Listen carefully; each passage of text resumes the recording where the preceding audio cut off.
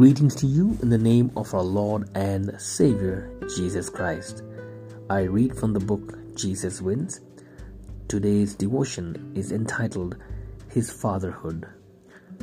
Luke chapter 8 verse 48. Daughter, your faith has made you well. Go in peace. My parents did whatever was necessary for my well-being. When I was a child, I would get sudden asthma attacks that were life-threatening, and I remember my parents rushing me to the hospital, which was on the other side of town. As my face was turning blue, my dad would flash the car lights so that the other cars would move out of the way, while my mother would frantically wave her arm through the window to signal that it was an emergency. They saved my life many times. I'm sure you would do the same for your children. It is no surprise that Jairus, an official of the synagogue, fell at the feet of Jesus and began to implore him to come to his house, for he had an only daughter about 12 years old, and she was dying. He was willing to do anything for his daughter's well-being. Jesus agreed and went. But what happens next is surprising. As Jesus is walking towards the house of Jairus, a destitute and sick woman who has been bleeding for 12 years interrupts his journey. The daughter of Jairus has a reputable father willing to speak to Jesus on her behalf, but this unclean woman has no respectable male to stand up for her, which was expected in that culture.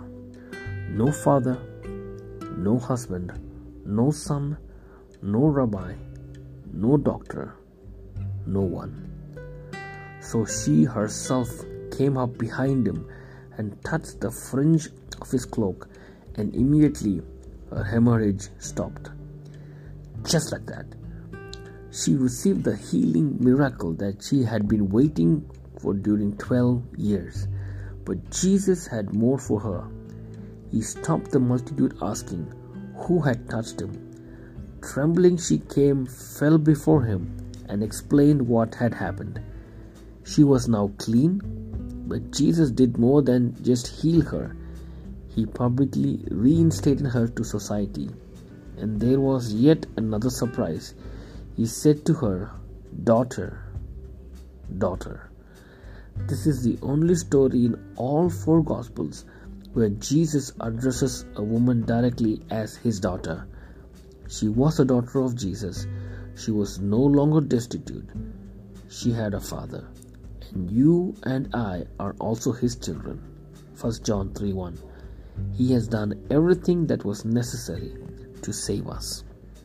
Let's pray. Dear Heavenly Father, we are so happy to call you Father, Abba Father. For if anyone neglects and forsakes us, Lord, we know one thing, that you are there for us every moment of our life. Help us to cling on to you no matter what.